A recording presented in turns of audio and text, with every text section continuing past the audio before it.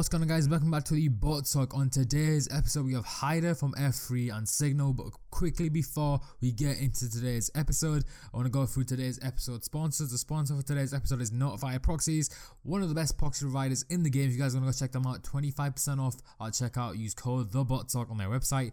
Link will be down below. All the links related to this episode will be down below in the YouTube description. If you guys are watching on Spotify, you can go ahead and search us up on Twitter at TheBotTalk and it'll take you to the YouTube. And also, last thing before the episode starts, thank you so much for 3,000 followers on Twitter. Blows my mind. The support has been crazy. Thank you so much for all the support. Let's jump straight into episode 11. Jumping straight into today's episode, guys, we have Hyder, who's affiliated with F3, which happens to be one of the most dominant Supreme bots on the market. Some may say it is the most dominant Supreme bot on the market, and he also owns a group called Signal FNF. All links to all affiliations will be down below for you guys to check out. But jumping straight in to today's episode, we're going to be finding out Hyder's backstory, his affiliations, all his story that you guys need to know. So today's episode will be quite interesting. Jumping straight into the first question that we ask all our guests on the show: how did you get into reselling? What's good, everybody? It's Hyder here.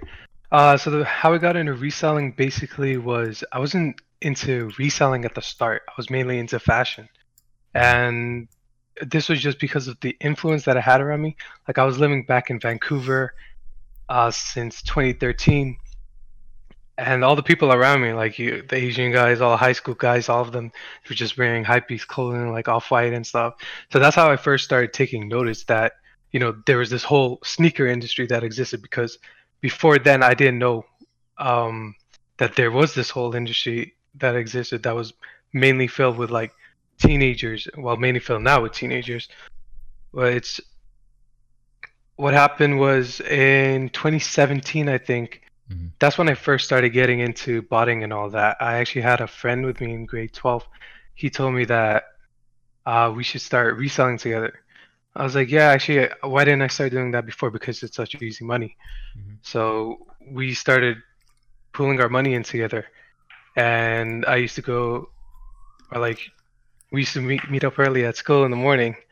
It's like bad Wi-Fi, but back then it was like Supreme fall season, like 17. Yeah. So there were not really any solidified desktop bots that we were using at the time because of the lack of knowledge that we both had.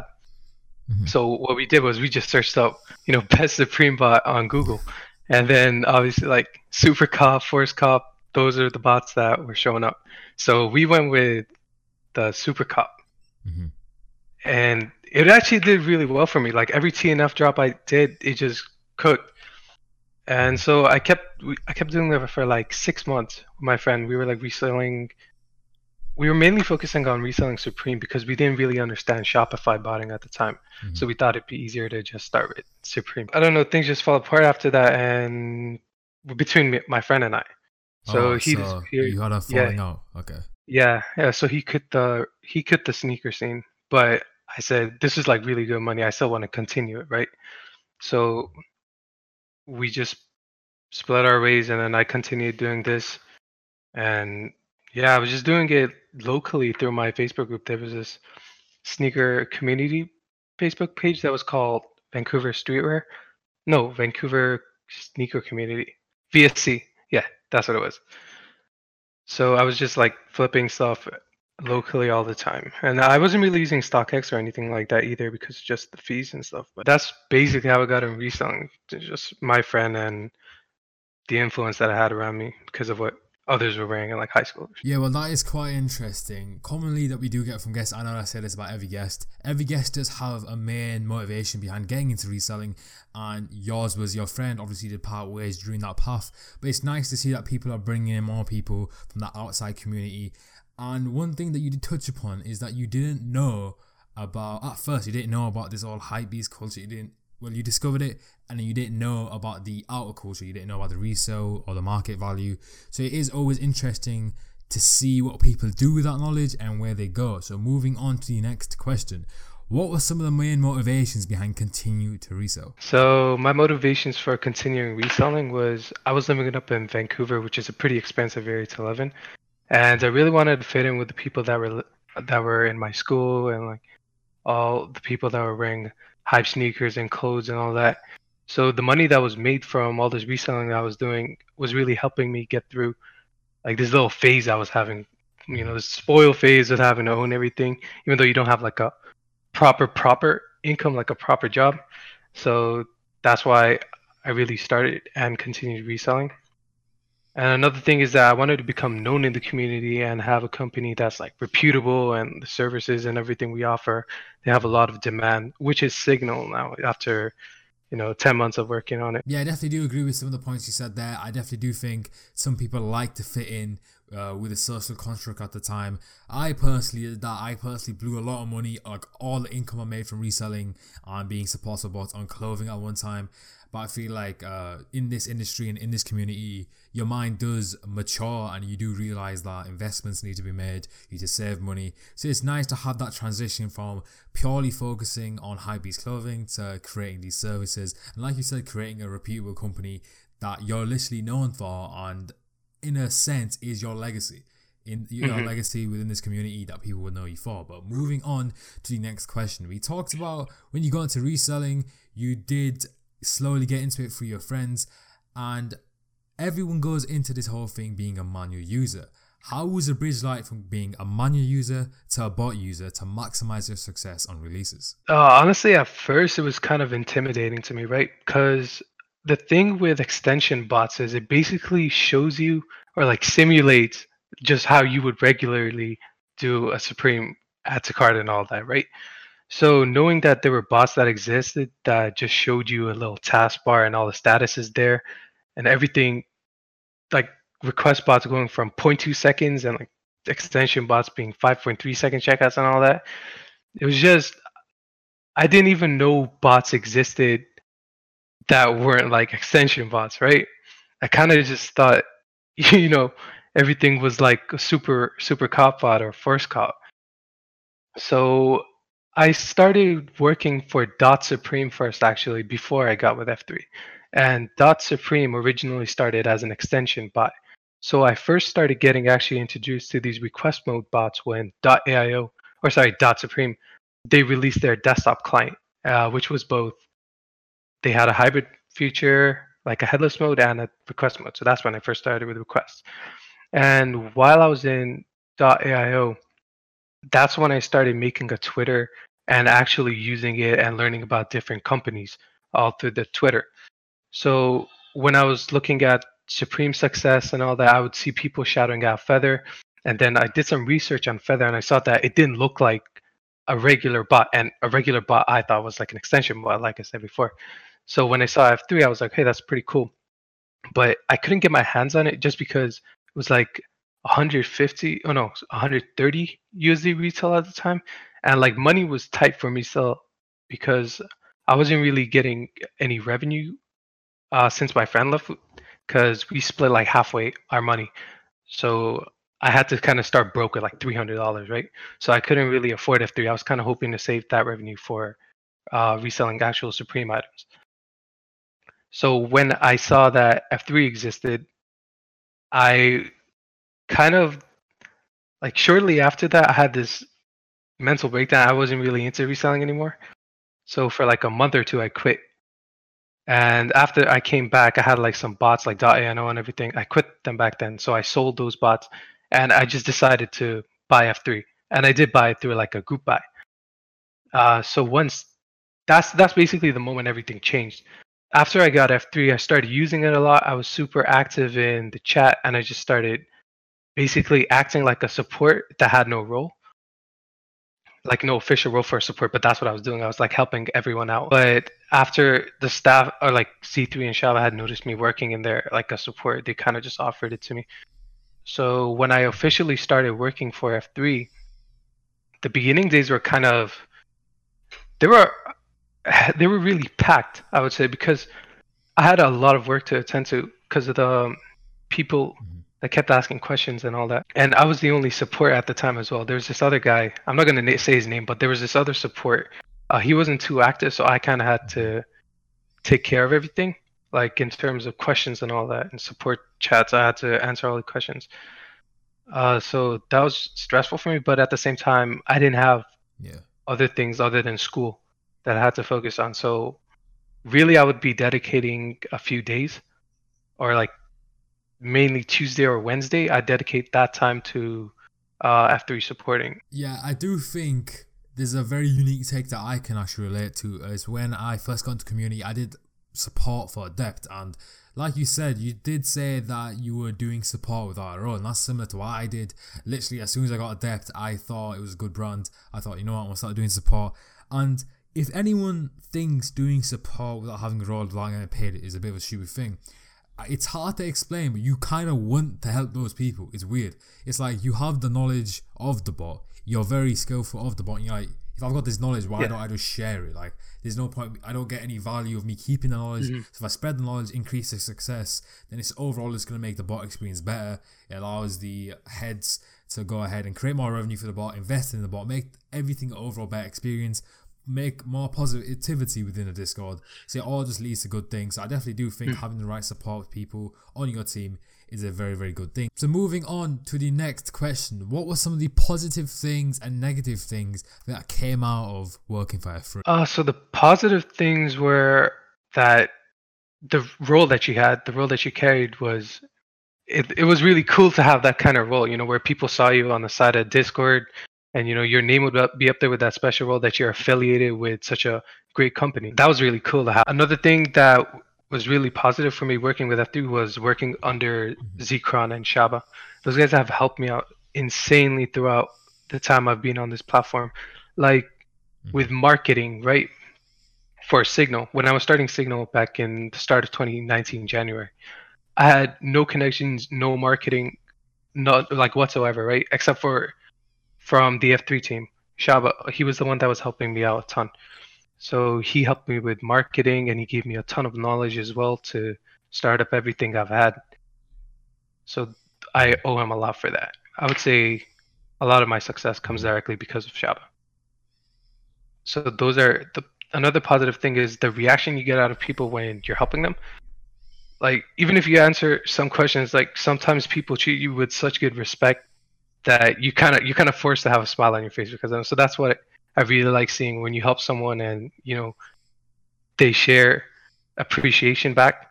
That's kind of what I look forward to being a support team member. On another side though, for negative things, it's just the time crunching. It's just now that things have gotten so busy because F3 has grown significantly over the last year.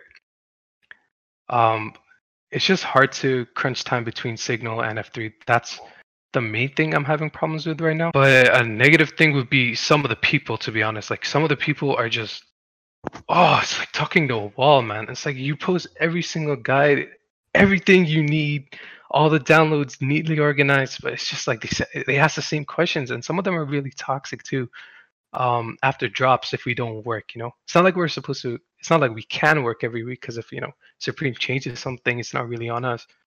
But the amount of toxicity and hate you get right after that, it's nuts, man. Yeah, touching on the positive things you did say, I do think that owners and people in a high spot in the hierarchical structure for bots, they do actually kind of set off this like stem of support members to go into the community. Personally, when I was doing support for Adept, a lot of my followers did come from working for Adept. People knew me as that guy from the Adept support team. I definitely do think that little push at the beginning creates the name within the community, and then you went off and took the knowledge you had from Shaba, and obviously it's a very nice thing of him to do, to pass on this knowledge to create Signal. And it's just a really, really nice thing to see, instead of people secluding this information, that actually investing it into new talent and new people to create bigger organizations and just overall to create a bigger family within everyone.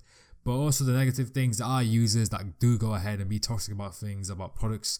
And at the end of the day, it's just one of those things where if you have a large density of people in a certain area doing a certain thing, there will always be those negative people within there.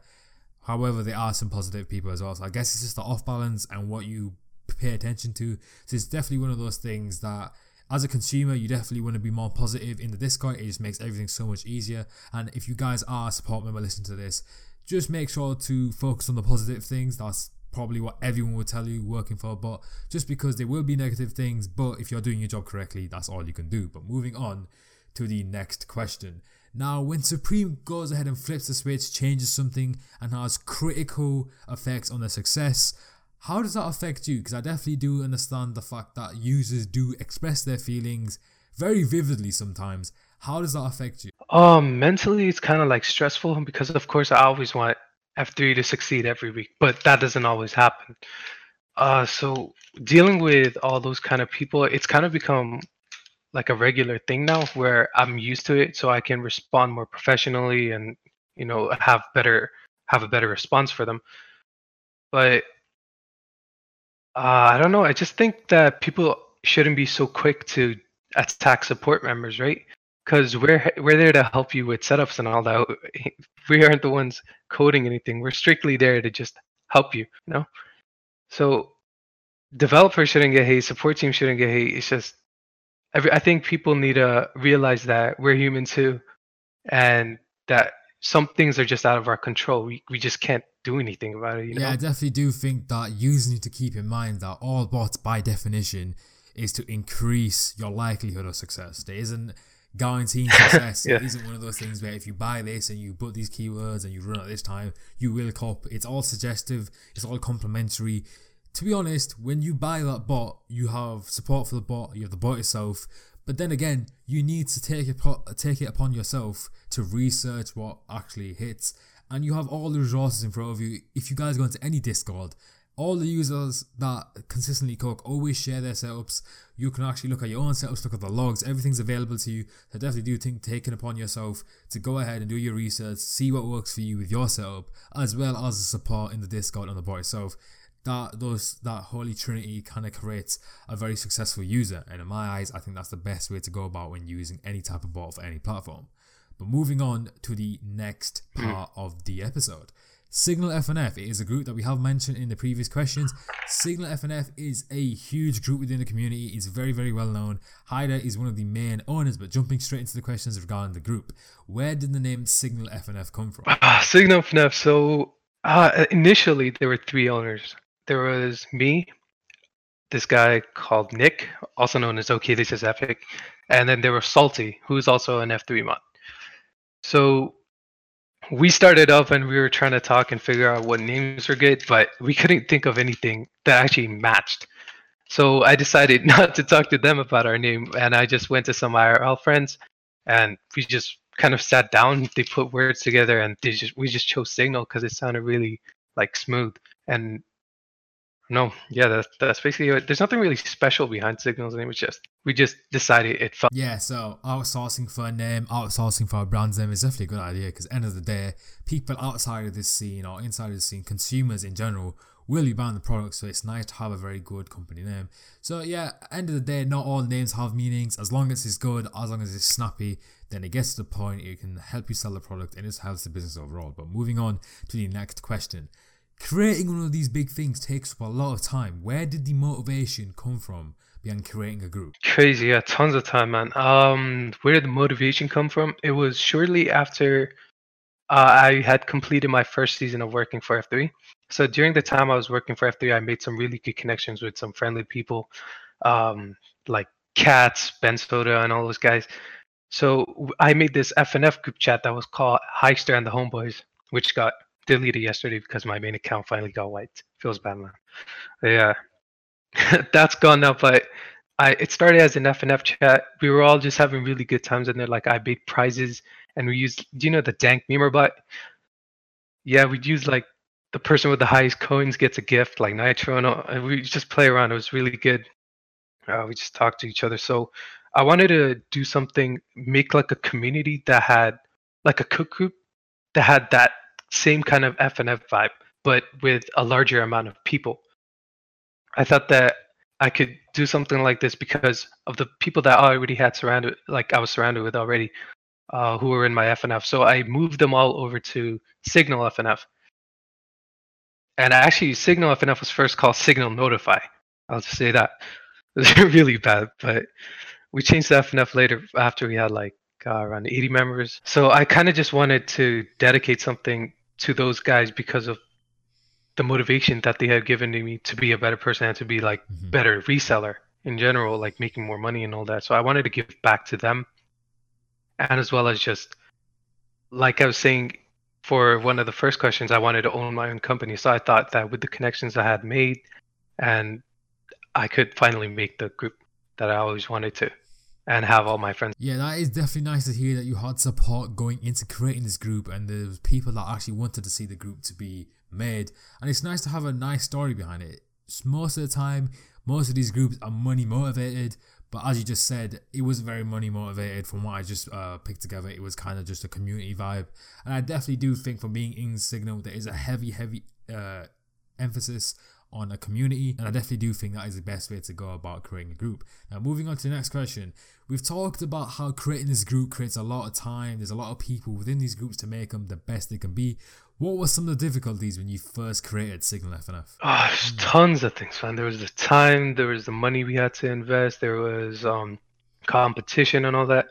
So what I wanted to do was something that was like a different approach to making a cook group. So we wanted to really, as you were saying earlier, we wanted to emphasize on our community. I thought that the best way to get members and renewing members is to create really good relationships with them, and that our company had really good customer service. So customer satisfaction, that's what I was focusing on the whole time. And that was really what helped us keep going, because we wouldn't really have survived the first month if people didn't like who we were as people, like the staff team and the owners. So that was really risky to go with at the start, but people ended up liking us, and that's how we continued to grow. And then there was the money that we had to put in. I was actually starting to go broke the first 2 to 3 months because we didn't have that many members. It was like $15 a month too. It was like 50 members, $15 a month. That's like 1.5 rocks. It's like yeah, really, yes, like low revenue, man. So I was kind of going broke over that, but I didn't want to really give up. So I got tons of help from the F3 team. Shaba, he was helping me out with marketing and all that. Just like really nice of him. Like he owned a cook group too, but he didn't mind sharing all the resources that he had with me. So that's why I owe a lot to him and mention him a lot. But yeah, there's that. The marketing we had to. Wow, so bad. Like it's just hard for me to think about it because there was not much that we could do in that situation. We just had to contact anyone and everyone we could for like giveaways and all that. So we were partnering up with 100 follower, 200 follower groups and kind of growing with them. And something that's cool is Notify Squared, which is another cook group. They started exact same time as Signal. We used to collaborate a lot together at the start. Like we both had 200 followers, but no matter how much we kept growing, the owner, Eligit, I have good relations to them. He just kept helping me out as well. So that was going back and I'd say money, time, connections. That's really what you need to get into all of this, like to start in a cook group. And of course the knowledge, you can't do anything without that. Yeah, I definitely do think creating these connections right at the beginning, trying to create this brand, gain followers, gain traction, up impressions, it's all a huge game at the end of the day. You need to play the game right, you need to know when to hit certain things, you need to know how to manipulate the timeline, take your advantage to get more people to see your tweets. End of the day, for a consumer's point of view, to them it's literally just a tweet, you know? They see the tweet, they're like, okay, it's a tweet. But you got to understand that that tweet that you just saw probably had about a couple of hours of negotiating what time to push out the tweet, what comes following the tweet. There's so much things that goes into branding and marketing on Sneaker Twitter for loads of brands. And to get into it right now would be a pretty boring thing. Maybe we'll cover a future episode with a couple of people on the episode talking about it. But I definitely do think it's something that's overlooked. And I definitely do think if you're very good at it, it's something that's very unique, because not a lot of people know how to do it successfully, and the people that do are the people that you end up making hundreds of people sit around for a restock, because they know how to manipulate the timeline, they know how to get people to sit around for these restocks and know what time to push out tweets. So I definitely do think it's a very valuable thing to have, and I personally think that Signal has definitely conquered that element of marketing, and that's why it's one of the reasons it's very successful today. But moving on to the next question. We've talked about the difficulties, immediate difficulties. What were some of the immediate benefits you had from creating Signal? Some of the immediate benefits I had was the fact that so many people started relying on us for their information and renewing for us, wanting to be in our group, wanting to be a part of it. it was really cool to see that there were people that had same mindsets, like uh, like I did, like Salty did, and like the Nick did. All the three owners shared the same mindset, and when members started coming in, the reason they stayed was because they shared that same kind of shared the same thoughts as us. Um, so that was really cool to see, making all the new friends in my own group, and also the fact that you can reach out to people more easily when you say that you own a certain type of service. So that was pretty cool to go around saying, yeah, I own this group and all that. Well, it links back to one of your main motivations to continue reselling. You did say that you wanted the brand. You did say that you want to be reputable. And by all means, people can take that the wrong way. They can say, okay, you're only doing this for clout. But at the end of the day, like, it's your name on something. I feel like owning something and creating something, but all your time into something is a lot more satisfying than monetary gain, in my opinion. That's just my opinion. People can disagree with me, but owning something and saying, you know what, I put all my hard work into this is mine, and this is what it does for these people, I feel like that is very, very satisfying. Now, moving on to the next question. When you did start Signal, obviously you came from being a support from F3. How did people take that? Did people in the F3 chat go ahead and be like, oh, this is Hyder, he's creating his group, shall I go join? How were people's reactions from going from being an F3 support person to an F3 support person that has a group? Oh, starting up when I was in F3, I didn't really I wasn't allowed to market inside of F3, right? Like I couldn't post anything regarding Signal. So F3 members didn't really know that I owned the cook group because I didn't talk about it in F3 as well, because I didn't want to seem like I was promoting myself, because that's just it's just rude to do that. So basically whoever contacted me, or by word of mouth, people telling one another that Hyxter made a cook group, that's really how things got around. Yeah, it's just that. It's just marketing with doing giveaways with people and word of mouth. Yeah, well, obviously that's a very respectable thing to do, not promoting yourself and not using the platform that you did have to your own advantage. I feel like some people may abuse that to push their own products, and obviously it's very nice to hear that you didn't do that. Now, moving on to the next question. Let's skip forward to your point you're at right now. You've gone through the difficulties. You've gone through this whole stage of trying to invest and trying to keep your head above water. At the point you're at right now, what are some of the positives of creating this group that has impacted your life, and what are some of the negatives of creating the group? Positives of working with the group. The positives are just building up Signal to where it is right now, with all the hype and the good reputation that it has. It's really cool to see that so many people support you from like all over the place. Like recently we expanded to Europe, because Signal was just US at the start, US and Canada, but then we expanded to EU. So seeing people from all over the place wanting your product, and seeing the demand for it is just crazy. And it's really humbling as well, to every time like I do a restock and see all the people wanting to go for it, like in the comments, the retweets, the likes, and all that. It just throws me back to the time when Signal had zero. Like we were using Patreon at the time. Memberships were sitting. It was just the whole struggle. So every restock is actually a reminder to me to always be the same as I was when I first started Signal. Have the same mentality of members first over money and all that. So it's really helped me create a positive mindset owning Signal. And for the negatives, it would just be maintaining that image, maintaining that reputation that your group has. Basically, I have like a personal Twitter, which I like to just fool around on a lot, but I never want anything to reflect what my company is like, right? So drawing the line between what to say and what not to say and all that, it's just, it gets hard sometimes, because I just want to fool around sometimes, but at the same time I have to remember that I have a really big image to keep. Yeah, I definitely do agree. Maintaining a professional approach on Twitter is definitely one of those things where people tend to do. And I like how with you do represent Signal. However, you don't let that lessen your actual Twitter presence. You don't let that lessen your comedic tweets, which is a nice thing to see.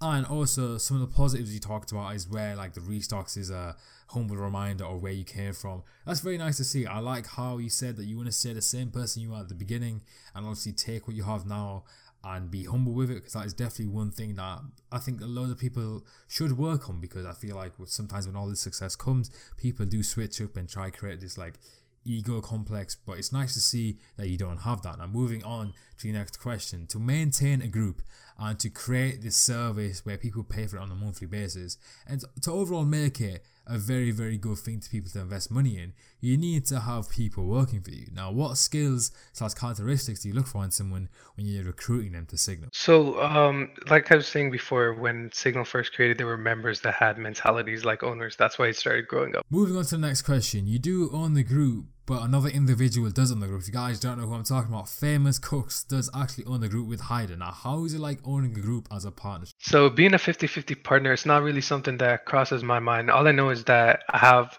a co-owner that's working just as hard as me to get Signal bigger and to grow it even more. And that's all I could ever ask for. Ever since Famous has been on board, there's been more projects, more hardworking staff that are being in, and better communication throughout all of Signal.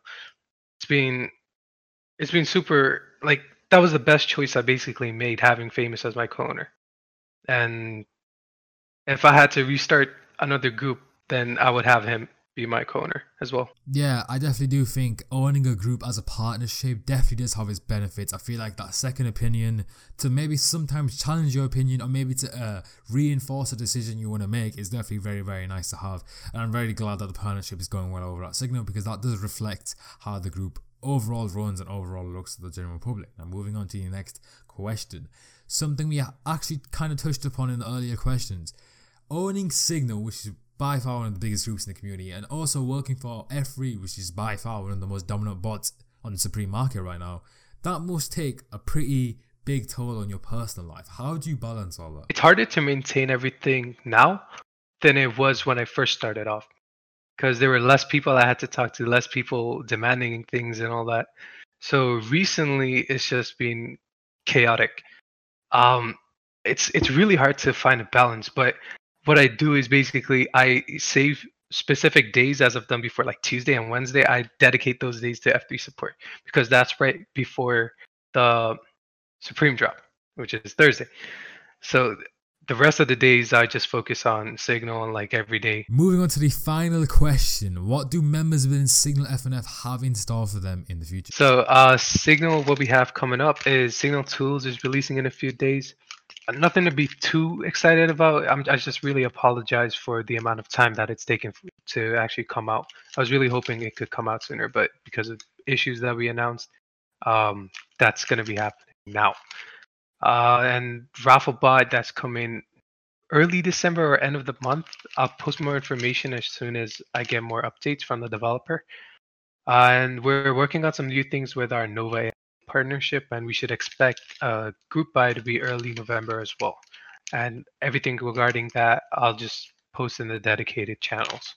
So stay tuned for that. This is a very, very good opportunity for you. Personally, if I was a consumer, I'd 100% join Signal. There's plenty of things available to a consumer, even if you're new to this and you have no idea what you're doing. The guides are very detailed. You have all the tools at your disposal.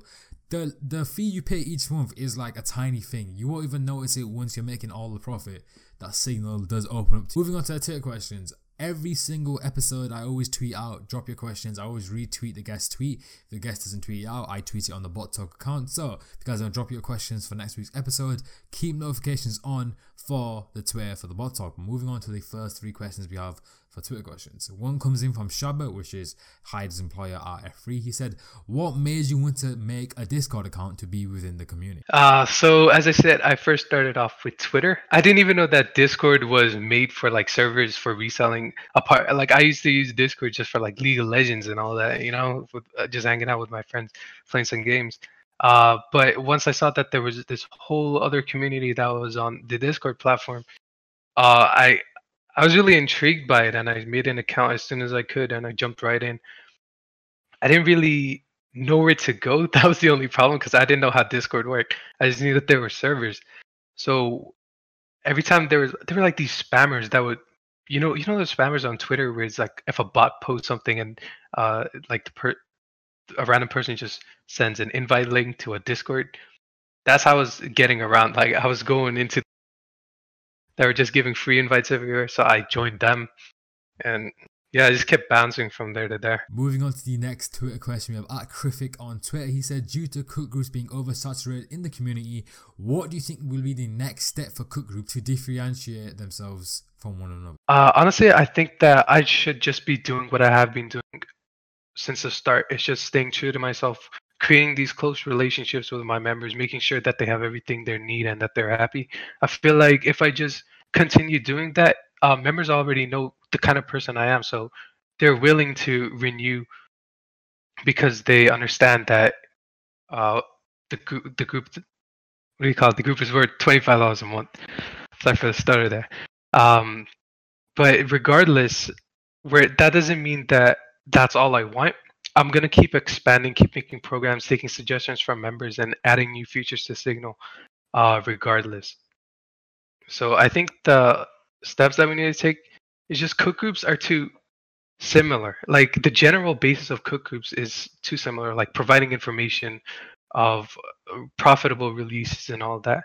But I feel like doing the things that like Restock World and a bunch of groups are doing, that is like making their own exclusive programs to offer their groups. I feel like that's what Signal is going to be focusing on. We're going to be making really convenient app for you guys, so you don't have to really purchase from other parties. We want to make sure that Signal is like an all-in-one cook group. We have all the tons of programs you can have without paying an extra penny for them. Okay, quickly before we wrap up today's episode, I want you guys to go down below, go ahead and follow Signal. All the affiliations and links will be down below. Hyder's links will be down below as well. But moving on to the final section of today's episode, Hyder has something to say. So one-time invite code is up on the screen. If you do get it, just DM me and I'll give you. Looking forward to seeing you.